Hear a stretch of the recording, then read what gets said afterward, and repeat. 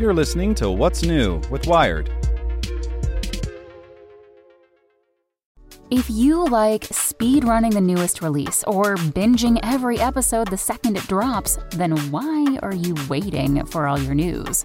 Check out IGN's updated Games and Entertainment News podcast. We're dropping new episodes in your feed all day to keep you up to date the minute there's a new announcement. Find IGN Games and Entertainment News wherever you listen. Without the ones like you, who work tirelessly to keep things running, everything would suddenly stop. Hospitals, factories, schools, and power plants, they all depend on you. No matter the weather, emergency, or time of day, you're the ones who get it done. At Grainger, we're here for you with professional-grade industrial supplies.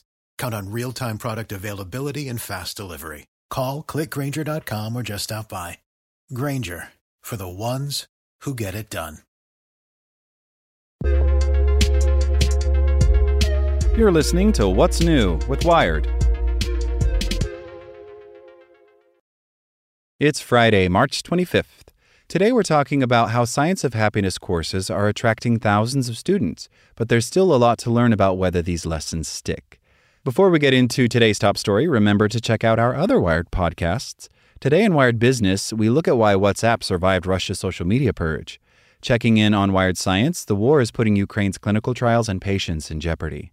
And on Wired Security, the big, baffling crypto dreams of a $180 million ransomware gang.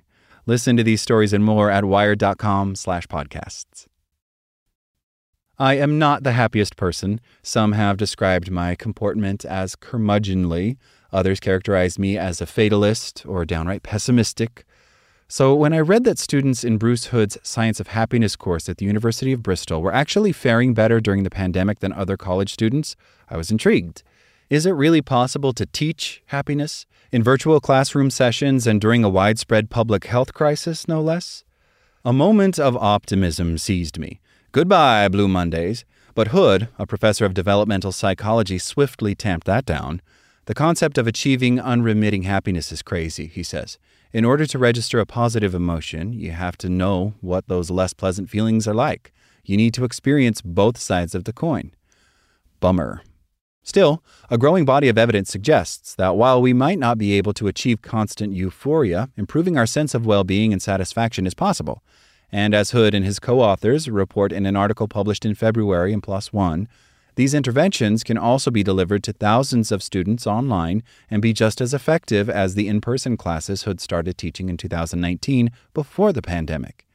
These courses are having small effects but significant effects, says Laurie Santos, a psychology professor at Yale and a co-author on the study. She is a former student of Hood's, and she's the one who came up with the concept for the class. She started teaching her version at Yale in 2018.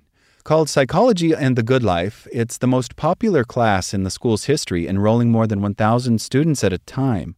Hood decided to try something similar following a disturbing spate of student suicides at Bristol and began offering his version the next year.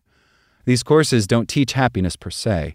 Instead, the researchers look at the concept of positive psychology, defined by the psychologist Mihai Csikszentmihalyi in 2000. Rather than treating feelings of depression or anxiety, positive psychology focuses on how to cultivate a sense of satisfaction and purpose in life. Hedonic happiness, which is tied to experiencing pleasurable emotions and sensations, is transitory and ultimately elusive, says Hood. But eudaimonic happiness, which comes from focusing on the value of one's actions, is more beneficial in the long term. The approach is to try and direct your attention toward the well-being of others, and that happiness will be the payoff from doing that, says Hood.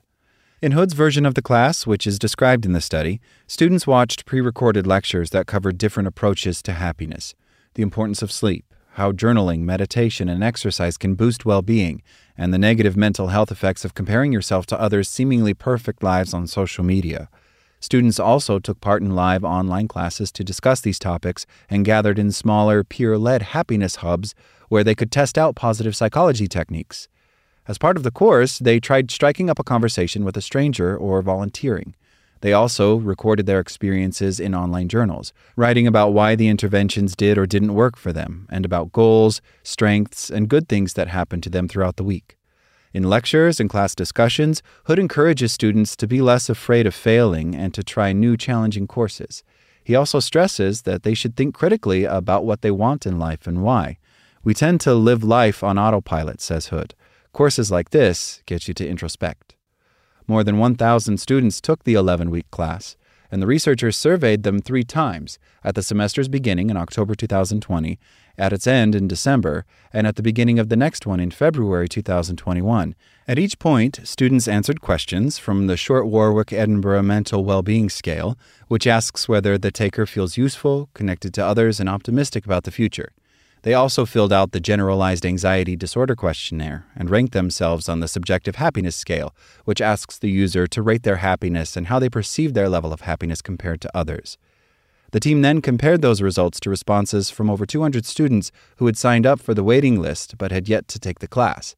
They found that, on average, although everyone started out reporting similar levels of happiness, at the end of the class the students had averaged an increase of nearly a point on a 35-point scale, while the happiness of the waitlisted control group had dropped by about 1.5 points. Students in the class reported fairly constant levels of anxiety before, during, and after the class, but the waitlisted students' anxiety rose nearly 1.5 points on a 21-point scale over the semester. The researchers also compared these responses to those of students who took the same class before the pandemic. Although pandemic-era students came into the class with higher levels of anxiety, they also averaged greater improvements in happiness over the control group than occurred in non-pandemic years.